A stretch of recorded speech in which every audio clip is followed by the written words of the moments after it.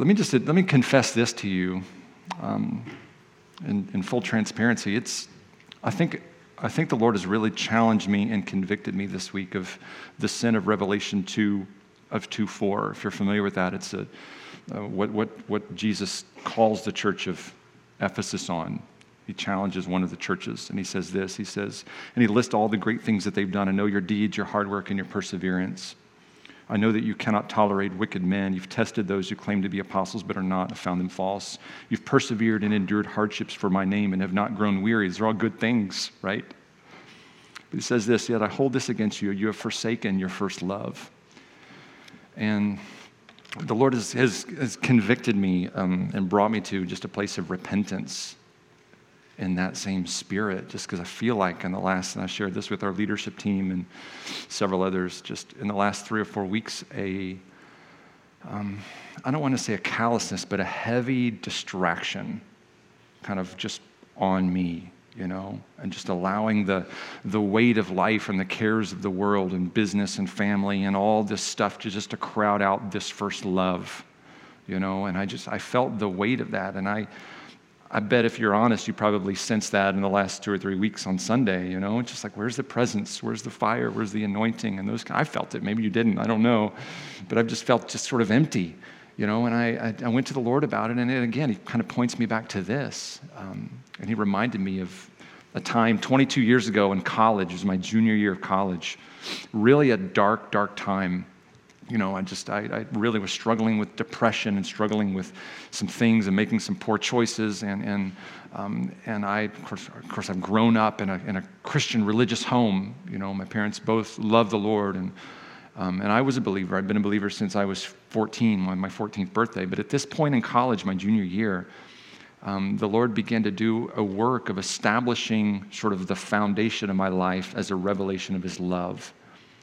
And I know that sounds like uninspiring to you, but at the time it was phenomenal to realize. And the Lord said this to me. The Lord said, if you never change from this day on, I'll love you exactly the same.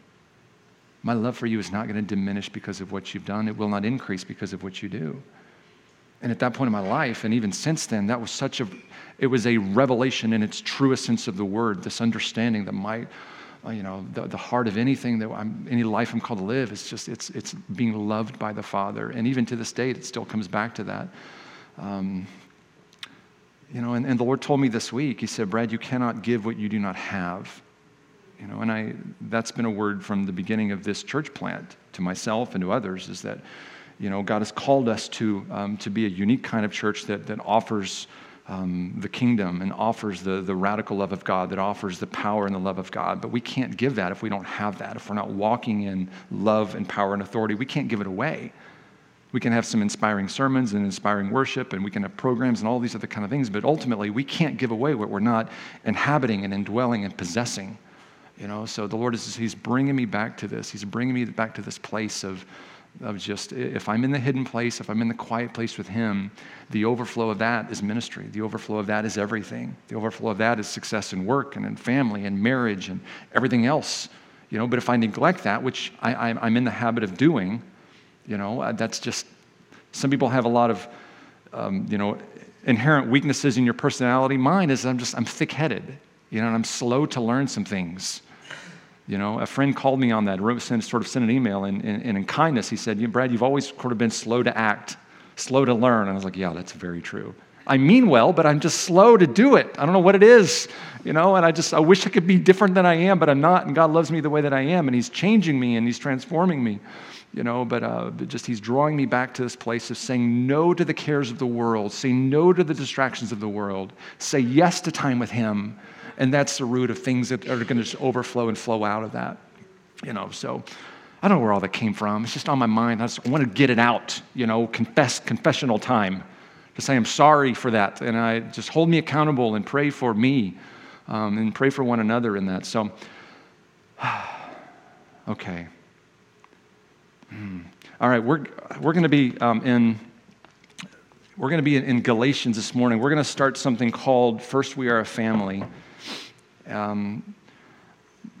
we talked about this as a church, and even way back at the beginning of wanting to be a church that very much inhabits this idea of being a family of God. I know every church says this, every church should say this, every church should do this, right? But it's easy for us not to be this way. It's easy for a church to become an institution or a big corporation and many other things apart from a family. And that's been our prayer, Meg and I and others in our from our core. God, let us truly be a family before we are anything. Before we are, a prophetic voice in our community, before we are an army, first let us be a family.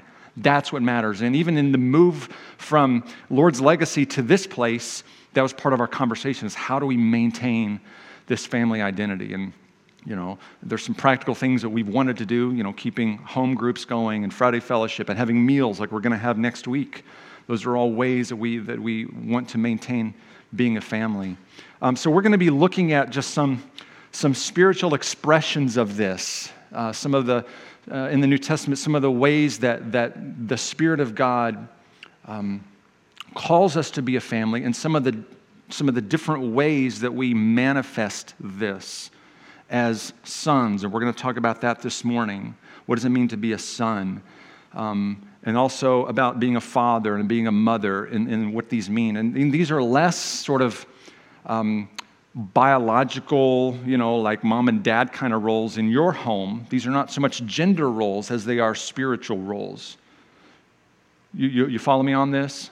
So that's kind of where we're going to be this morning.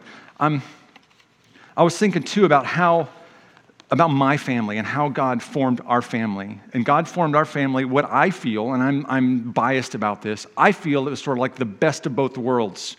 For 15 years we struggled with infertility. And God brought along these two beautiful daughters of mine, Emma and Josanna, through adoption, through the miracle of adoption. It really was a miracle story. We weren't looking for it. It just sort of, both instances, boom, just dropped down in front of us. And it was astonishing to see how God did this, And then we moved here, and then a few years later, all of a sudden, the miracle of natural birth happened for us with Cohen and Charlotte later on, So, and I look at this, and I'm so thankful that I got to experience sort of both. And I know this is a painful topic, especially for some of you that have struggled with infertility like we have, And I don't want to say that all these are better. I'm just saying that for me, they both sort of represent different expressions of God. In other words, God is a creative God who brings things out of nothing. And the fact that he gives parents, not to get graphic, but the fact that he gives mom and dad, the ability to bring something out of nothing, to create life out of themselves, that's an expression of who God is in himself. He is a creator. He speaks, and being comes out of non-being. And in a very weird, kind of limited way, that's what happens when mom and dad create a child. Life comes out of non-life, so to speak. So it's like that's one expression of how God, who he is in himself. But then there's other expression of adoption that is just as beautiful and just as meaningful. And it's not a less version. It's not that at all. I think it is right up there, equal in the heart of God as to how he builds families. And I'm so thankful that I got to, and I know that we're part of a church that has so many adopted families here. I'm just like, we kind of like got, all of the best of this, and I'm in awe of that. So this is kind of an adoption message, but not so much a call to adopt as it is, what does it mean that we have a spirit of adoption upon us? You with me in this? Okay. All right. I hope I didn't offend anybody with all of this. I hope nobody's feeling like, well, I don't know. If I did, I'm sorry. It's not coming from a heart that wants to do this. What's that? That's right. She's offended. That's right. Give her some goldfish. All right. It's too young to eat goldfish, right? All right. Cheerios, maybe? I don't know. Okay. Hey, we're going to read in Galatians 3. This is sort of going to be the foundation as we move forward for this morning. Galatians chapter 3. You got your analogs right here, or it's up here if you don't have it. Okay. We're in the end of chapter 3, and we're going to go through into the beginning of chapter 4. So beginning in chapter 3, verse 23, or 26 rather, it says this. Pay attention to the words. Words matter. Words in the word matter. How the Spirit has framed things matter. Here we go. You are all sons of God. Say sons of God. You are all sons of God through faith in Jesus Christ. For all of you who are baptized into Christ have clothed yourself with Christ. There is neither Jew nor Greek, slave nor free, male nor female, for you are all one in Christ Jesus. If you belong to Christ, then you are Abraham's seed and heirs according to the promise.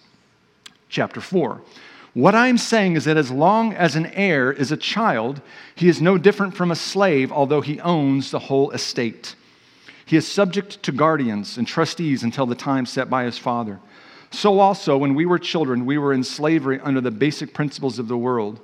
But when the time had fully come, God sent his Son, born of a woman, born under the law, to redeem those under the law, that we might receive the full rights of sons. So, y'all say that with me. Full rights of sons. Because you are sons, God sent the Spirit of his Son into our hearts, the Spirit who calls out, Abba, Father. Since you are no longer a slave but a son, and since you are a son, God has made you also an heir. All right, let me pray over this, and then we're going to get into this. Oh, Lord, there's so much in there. Help our feeble, finite minds to even get a glimpse of the reality of this. What does it mean to be a son? What does it mean to be an heir? Lord, we're going to take you at your word. Your word says it, so we're going to believe it. Lord, help us to understand it in our minds. Help us to actualize it in our hearts. In Jesus' name. Okay, so it says that we might receive the full rights of sons. The Spirit, God has sent the Spirit of his Son. So there's this phrase, adoption to sonship. That's going to show up in a few more of these places. And when I was looking at this online, I use like BibleGateway.com. Kind of if I'm at a computer and I'm writing my notes out, I'll have this, the website for pulling in different Bible translations. And as I was reading this, there was a little tiny footnote over to the right of, I don't know what verse it was, maybe this verse 5. And I clicked on the footnote and it opened this up. And it said this. It said, adoption to sonship is a legal term referring to the full legal standing of an adopted male heir in Roman culture. So that was a footnote. It's referencing something. Let me give you two other references to this idea of being adopted as sons, because it occurs in a couple other places, and we know one of the laws of the Bible says the law of repetition. If you see something repeatedly, pay attention to it. And we're going to see this through two other places, so we're going to really pay attention to what the Spirit of God wants us to understand. So Romans 8:15 says this. I want to look behind me rather than take the time. Flip this over. It says, the Spirit you received does not make you slaves so that you live in fear again. Rather, the Spirit you received brought about your adoption to sonship. There's that phrase. And by him we cry, Abba, Father. We saw that Abba in Galatians. We're seeing it here again in Romans. All right? And finally, in Ephesians chapter 1, it says this. Let's flip up to Ephesians 1. It says, for he, God, chose us in him before the creation of the world to be holy and blameless in his sight. In love, he predestined us for adoption to sonship. There it is. Through Jesus Christ in accordance with his pleasure and will. So there in Galatians 3, Romans 8, Ephesians 1. So our word adoption comes from a Roman word, adoptare, and it means simply to choose. This idea of choosing somebody. And Paul is referencing this idea, this legal maneuver of adoption in Roman law. And what makes it really difficult in our day and age, it's somewhat easier. It's not easy, is it, Heather and Megan and those of you that are Carrie, those of you that have adopted? It's not easy, but there's a pretty straightforward process. In Roman law, adoption was significantly more difficult because of something called the patria potestas. The law of the father or the rule of the father. And in our culture, the children are sort of, they have joint custody. The mom and the father both have, some right and some say-so. In Paul's time, in the Roman time, the father had absolute authority, absolute control. You could even say absolute ownership over his family. That was very true of his wife as well. She was the property of the father. They couldn't inherit his property. The daughters, of course, had no standing apart from who they married to. The father was the absolute sole authority in his home. So even his sons, even the ones born to him, were under this control, under this heavy iron fist of the father. And the idea of adoption, of course, is to move from one patria potesta into another patria potesta, to move from one father to another father, from one household to another household. And it was pretty difficult to do that, but of course in Roman law, there was a means of doing that. It's sort of this complicated process of going before the courts and sort of this symbolic buying and selling of the son. And we won't get into all of that, but at the end of all of that, at the end of these legal maneuvers involved in adoption, the outcome was something very similar today. The outcome of an adopted son would be he loses all of the rights to his old life. He no longer has a claim on anything here of his old life.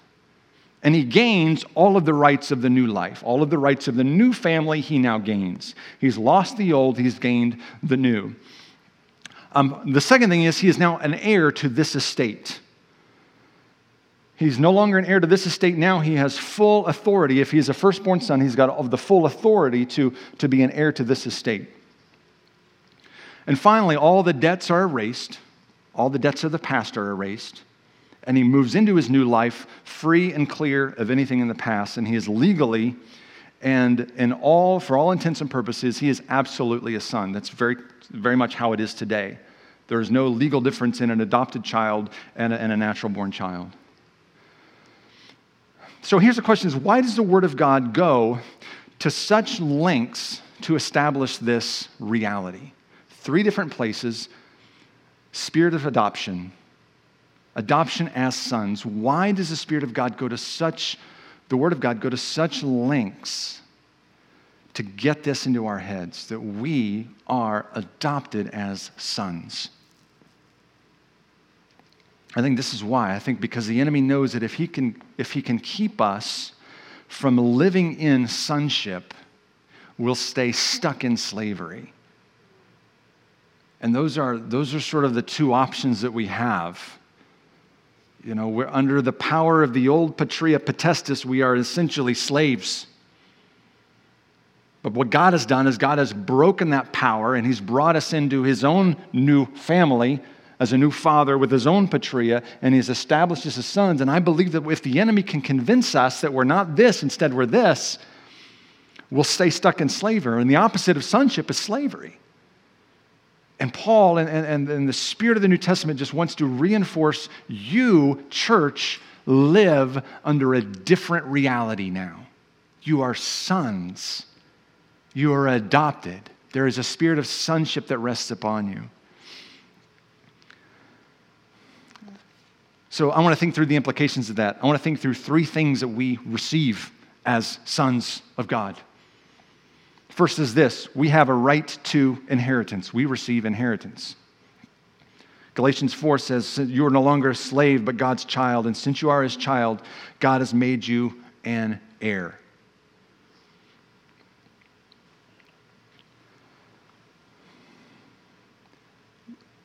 This is later on. I want to talk about it now.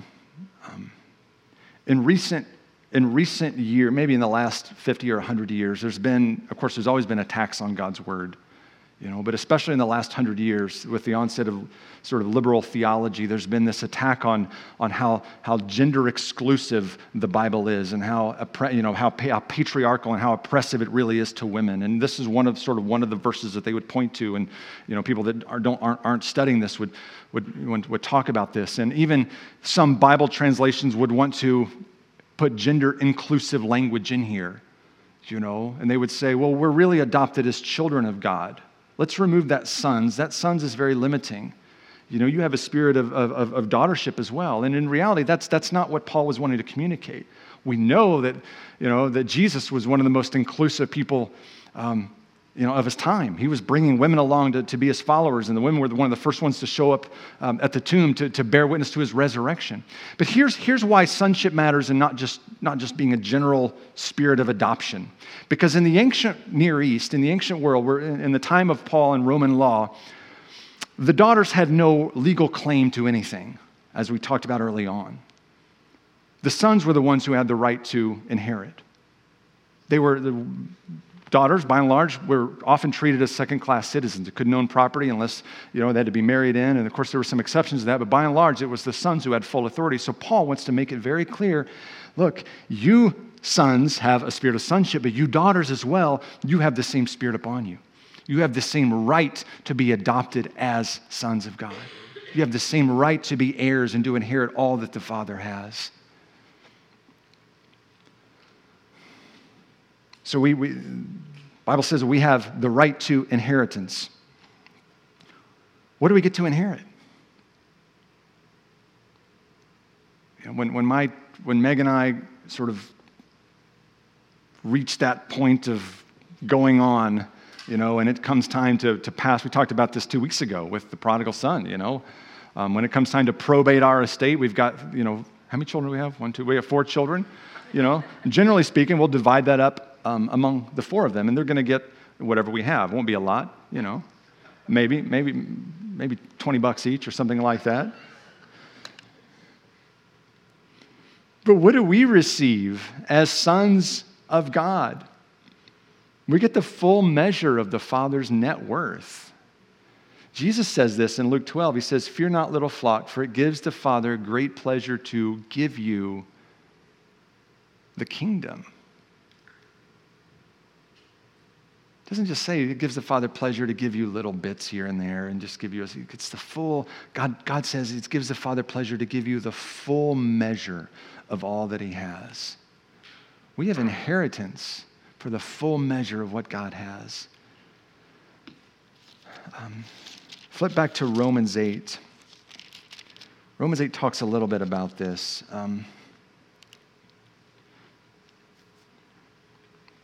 Verse 16 says, "The Spirit Himself testifies with our spirit that we are God's children. Now, if we are children, then we are heirs, heirs of God, and co-heirs with Christ." If indeed, there's a condition here, if, right? So I like the idea of inheriting. I like the idea of being a co-heir with Jesus. You read through all the descriptions of what heaven is like. Streets of gold and mansions on every corner, right? And the crystal sea and all this other stuff. And we know that Jesus is seated at the right hand of the Father, and He's the firstborn of all creation. The Bible says that we now are co-heirs with Him. We're going to reign with Him. I don't know how that works. I don't know how you have, 1 billion people all co-reigning with Jesus. I'm glad I don't have to figure that out. There'd be a space issue, but the Bible says that we're co-heirs. We share in His inheritance. He is our brother. He's the firstborn, but He opens Himself up and He says, all of you get to share in my portion of the Father's estate. We're co-heirs with Jesus. It says, if indeed we share in His sufferings. I was like, I want to hit the brakes there. It's like, no, hold on. I like sharing in the. It says, if we share in his sufferings, in order that we may also share in His glory. I want to share in His glory, but I don't think I want to share in His sufferings. I want the crown, but I don't know if I want the cross. I want all the good stuff. I want the cattle on 1,000 hills, right? That's mine. I have a right to that because I'm a co-heir with Jesus. I have a right to all of the wealth of the nations. But Paul says, look, if you want this, you also got to share in His sufferings. If you want the crown, you got to go to the cross. So sons are inheriting the same thing that Jesus did. We also are inheriting His suffering. I can tell you, there are times I don't want to do that. Most of the time I don't want to do that. But that's the road. That's where Jesus is going. And if we inherit His suffering, we inherit His glory. If we inherit the sacrificial life that He lives, and He draws us in, then we get to inherit all the others. And the Bible also says this.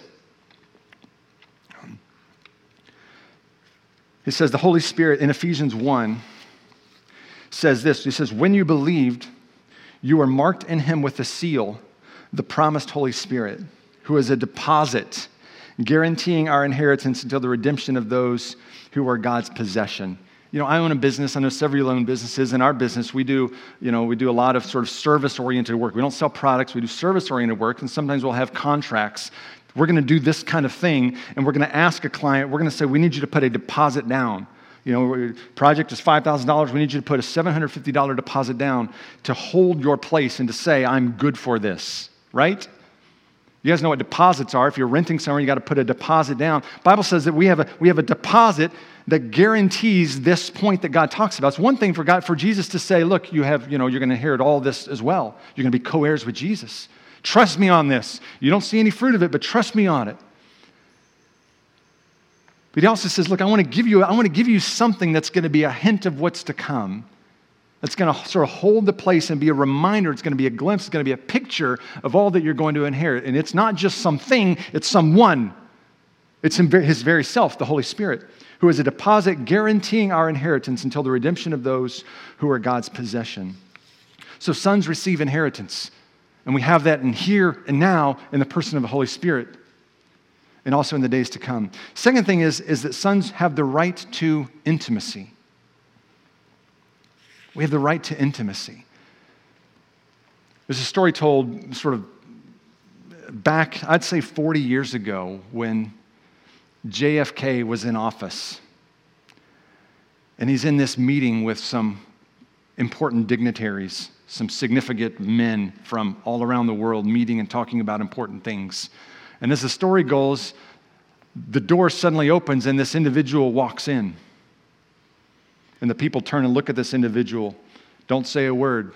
This individual just walks in, ignores the people sitting here having this conversation with the president, the leader of the free world. This individual just makes his way over, goes and sits in the president's chair until the meeting is adjourned.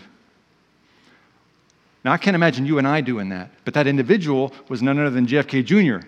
It was the son of the president himself. He's got a right to go in, to knock on the door, you open it up. Who are you expecting? Not expecting him. Little 6-year-old kid comes marching in, climbs up on the president's chair in the Oval Office, has a seat, goes about his business. How can he do this? Can you imagine if I tried to do that today? If I went in, I wouldn't even get to the gate.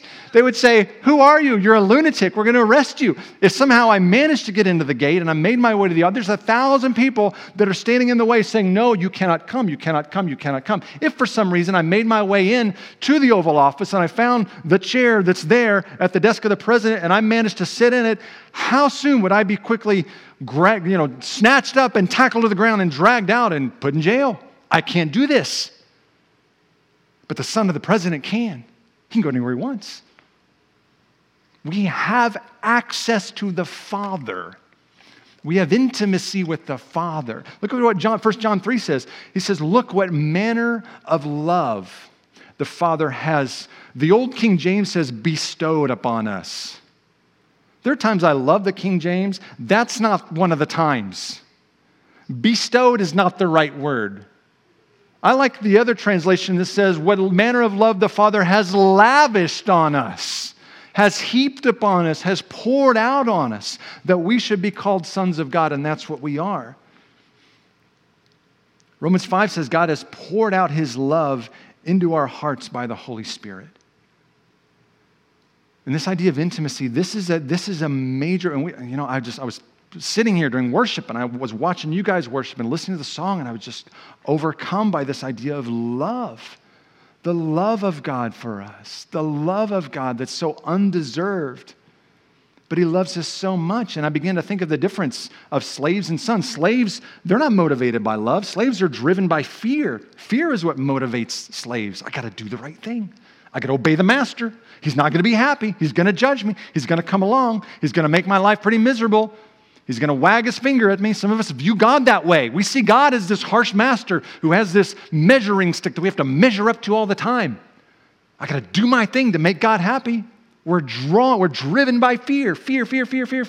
If not fear of God, maybe fear of other people, expectations of other people. That's slavery, though. A spirit of slavery is upon us. Bondage, again, to fear is what the Bible says. He has not made us that way.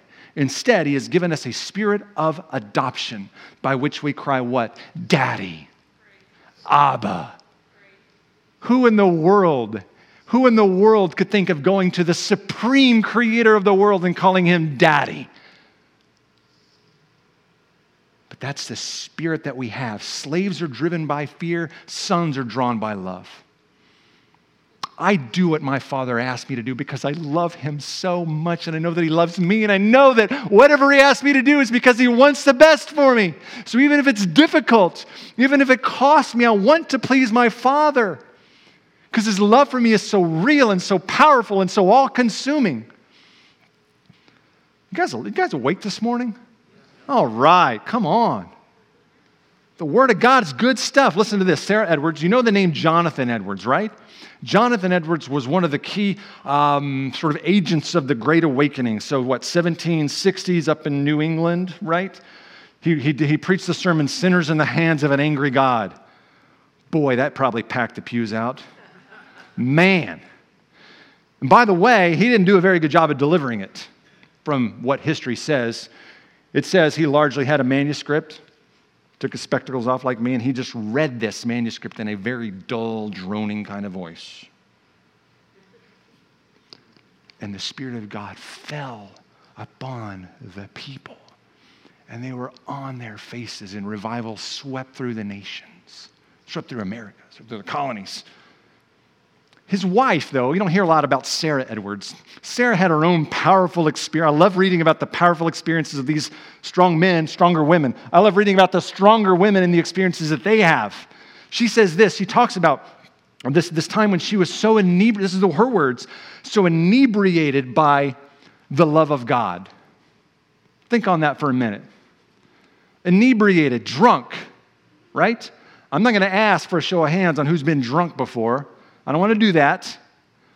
But Sarah was so drunk by the love of God. Now, she's not like a wild-eyed charismatic. She's not one of these. She's like a congregationalist, right? She is as starchy as a starchy white shirt in her pew. So drunk by the love of God that she was insensible for 17 days. I'm not making this up. So drunk in the love of God that she was insensible for 17 days. I'm feeling bad for Jonathan having to do all this stuff now in the house for 17 days. He's probably thinking, oh, come on, Lord, can't you just minister to her and get it over with after day 2 or 3? But she's out. Day 1, day 2, day 3, 5, 10, 15, 16, 17 days just out of her mind in the love of God. I want that. I want to be out of my mind in the love of God. I want to be so just consumed with this that sometimes I just can't even speak straight. Probably wouldn't be good for our business to be on the phone with clients, right? But to be that overcome by the love of God. She says this. She says, I was aware, and of course this is sort of a characteristic New England sensibility as she writes this. Prim and proper, I was aware of the delightful sense of the immediate presence of the Lord. And I became conscious of his nearness to me and my dearness to him. Now, what in the world did she encounter that knocked her flat on her face? It wasn't a fresh revelation of doctrine.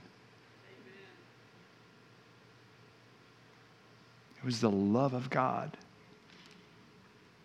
Intimacy with the Father.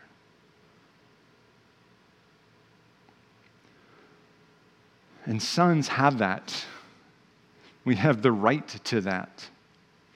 Not when we're good. Listen to me, hear me, hear me. Some of us grew up here in this lie. God loves good little boys and girls. Anybody hear that lie growing up? It's a lie from the pit of hell. Hold on. That's true. But God loves bad little boys and girls just as much. He loves wicked little boys and girls all the same. And the enemy wants to convince us that his intimacy towards us is conditional upon what we do or how we live or what we think or how we act in the world. And God says, oh, no, no, no. You're a son. My little boy down here. About 45 minutes ago, with the help of a little cohort in crime, decided to see what would happen if they stuffed a lot of paper towels down into the men's urinal and flushed it again and again and again. So as worship is going on, we're hunting around for our children. Where's Gus? Where's Cohen? I hear the sound of laughter and splashing in this little men's room right here. Walk inside, their pants are soaking wet. Shoes are off. There's a good half an inch of water on the floor. This look on their face, they begin to blame somebody. It wasn't me. Not me. I walked in.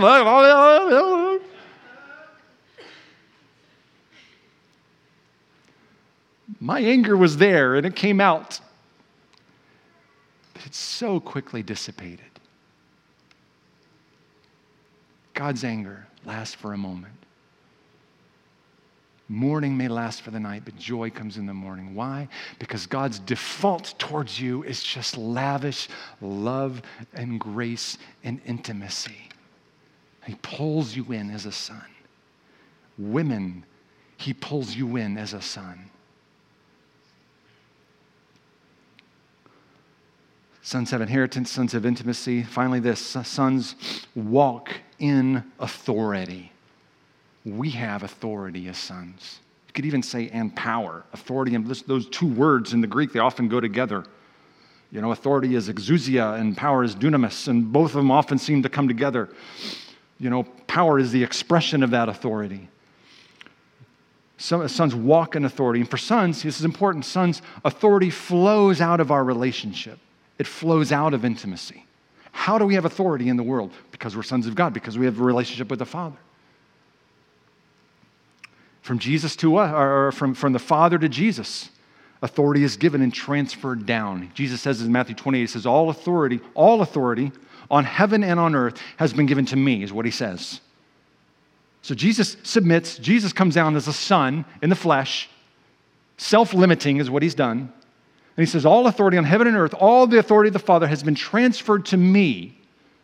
Therefore, you now go and preach to all the nations. Make disciples of all nations, baptizing them in the name of the Father, Son, and the Holy Spirit, teaching them to obey everything I've commanded you. And he transfers this, and later on, he says this.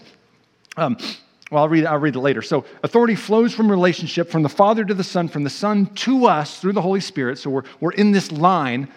Also, power flows from authority. We talk a lot about power, especially if you're from sort of the, maybe more Pentecostal or charismatic streams. If you're from that, you've heard power and authority thrown around a whole lot, right? We love to sort of minister in power. We want to minister in authority. We want to speak to demons. We want the demons to leave. We want to speak healing. We want healing to happen right away. We want to speak with boldness and power. And power, though, it flows out of authority. How can the disciples have the power that they have? Look at this. It says in Mark 3, he said he sent them out to preach and to have authority to drive out demons. So this is what Jesus is saying to the disciples. He sends them out with authority to preach and the power to drive out the demons. So the power comes from the authority.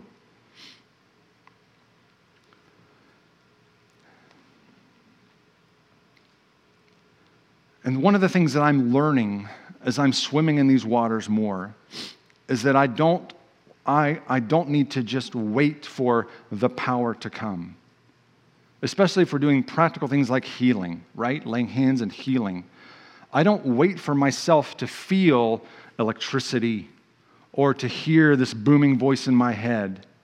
I don't wait for there to be some manifestation of power. I simply step out. I act on my authority first, and often the power follows that. The power may not always be there. The authority is always there. We always have the authority to pray for healing. I don't care what theological tradition you're from, that's basic gospel stuff. All of us have the authority to do the things that Jesus told us to do, even if we don't feel like we've got the power. So we have the authority to do these things. And part of the problem is, it's not a matter of does the church have it, it's a matter of we're not walking in it. And this is a whole other message. We're going to table some of this for a later time because this is like a couple weeks in itself. What does it mean when Jesus says, I give you authority? What does that really mean? How do we hold power and authority in the right way? without losing our minds. And we've seen people that have lost their minds when they start talking about power and authority. It gets ugly and it gets self-serving. But sons, we have authority because of our position before the Father. We don't have authority because somebody laid their hands on us at a conference and imparted it to us. Right? We don't have authority because we read some book by some charismatic leader. We don't have authority because we prayed some prayer or had some kind of emotional experience. We have authority simply because we are in a relationship with the Father. Every one of you has authority as a son of God. Now, you may not be exercising it. You may not be walking in it. It's a different thing altogether, but you've got it. And at a later point, I want to talk about how do we walk in this? How do we exercise authority? And the crazy thing is that we are not only have authority, but we're under authority all at the same time. Jesus was under authority, right? He said, I can only do the things that I see the Father doing. He didn't do anything out of himself. He was watching and imitating. He was looking at the Father, hearing the Father's heart, and doing it. So we are under authority as well, but we have it also. Sons receive inheritance. Sons have intimacy. Sons walk in authority. Slaves, not so much. Slaves don't have this. Sons are greater than slaves.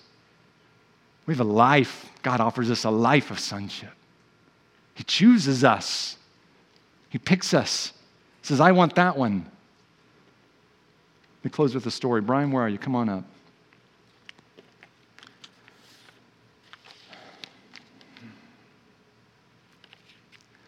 So first we are a family begins with this foundation. You are sons. You have a spirit of sonship upon you.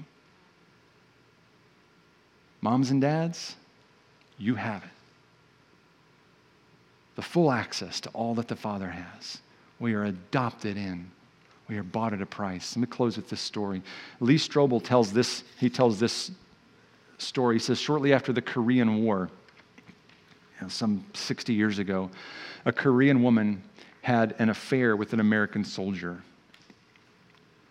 Brian, have you heard this? You don't know. All right. I'm just making it up as I go, so no, really not. It's a true story. After the Korean War, a Korean soldier had an affair with an American woman. She got pregnant. He went back to the United States, did his thing. She never saw him again. She gave birth to a little girl. And this little girl, of course, was biracial, half Korean, half American, and she looked vastly different than all the other Korean children. She had sort of a pale face, light-colored curly hair. And in that culture at that time, mixed-race children were profoundly ostracized by the community.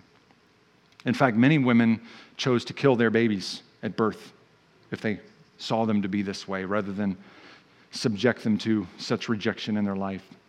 This woman didn't want to do that, though. She tried to raise her little girl as best she could, kept her close by and tried to nurture her. For 7 years, she tried to do that until the rejection finally was too much. And she did something that I don't think anybody in this room would ever imagine doing. She took the little girl and put her out on the street. The little girl was ruthlessly taunted by the people. They called her the ugliest word in the Korean language.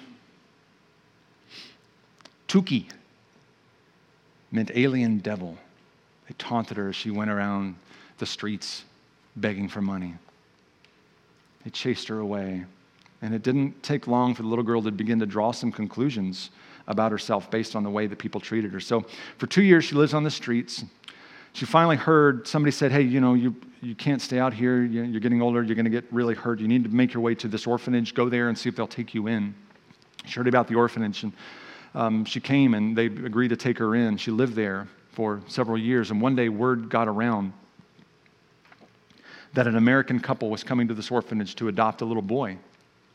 And the whole orphanage was abuzz with this news. Everybody was excited. Who would it be? Who would they choose? Who would the little boy be? And the little girl was excited too to see who would be chosen. And she spent her time helping to get ready, cleaning the little boys, washing their faces and giving them baths and wondering which one would be adopted. And finally, the day came and the couple came. And this is what the girl later would recall. She says this. She says, it was like Goliath had come back to life. I saw the man with his huge hands lift up each and every baby. I knew he loved every one of them as if they were his own. I saw tears running down his face, and I knew if they could, they would have taken the whole lot home with them, she said. She said, he saw me out of the corner of his eye. Let me tell you, I was 9 years old, but I didn't even weigh 30 pounds. I was a scrawny thing. I had worms in my body. I had lice in my hair. I had boils all over me. I had scars, body full of scars. I was not a pretty sight. But the man came over to me and began rattling away something in English. Didn't understand what he said at the time. She said, later on, I learned the words that he had spoken. She said, I looked up at him and he took this huge hand and put it on my face. He began to say these words. He said, later on, he picked me up and he said, I want this child. This is the one for me. Picked him up, took him home. New life, new family, new destiny. Those of you that have adopted, you know what that is. You know what that's like. This is what God has said to us. This is what God does to us, you know. God doesn't come looking for the ones who have it all together. Man, he wants the scrawny ones, spiritually speaking. Ones full of lice and worms, and scars. He wants the alien devils. He chooses them and he says, you are now a son. You're a daughter. Full rights, full privileges. Everything I have is yours. You have a new name. You have a new destiny. You have a new family. All of it. Church, that changes everything for me. I don't know about you. That changes everything for me. That changes my whole view of the world, my whole view of life. That changes how I view tomorrow and the next day. It changes how I treat my wife, how I treat my children. Hopefully, it should. I want it to change it more and more. To realize that it's just, I'm a son. I can't do anything else. I'm a son. I'm not going to be any closer to him than I am right now. I'm not going to earn any more favor than I have right now. I'm not going to get any more love out of him than I have right now. All right, y'all, let's stand up. As we move forward as a church, I want to pray this over you. We're going to ministry time here. Chuck, I want to let you come and give some of these words. I got them on my phone. Take these. I'll let you read these in a minute and kind of intro us into ministry time. As we move forward as a church, this reality is absolutely essential. Before we are a family, we have a spirit of sonship. Because if we don't have that, we don't have anything. But if we have that, we have everything. So, Father, I pray, King's Church and those, our guests, our friends that are here, Lord, we receive this. We receive this promise this morning. We receive the spirit of adoption. We receive you, Abba, as our Father. And all that it means. We receive the inheritance that you've offered to us. We receive the intimacy that you offer to us. We receive the authority that you're calling us to walk in. Root us, Lord. We bless your name, Lord Jesus.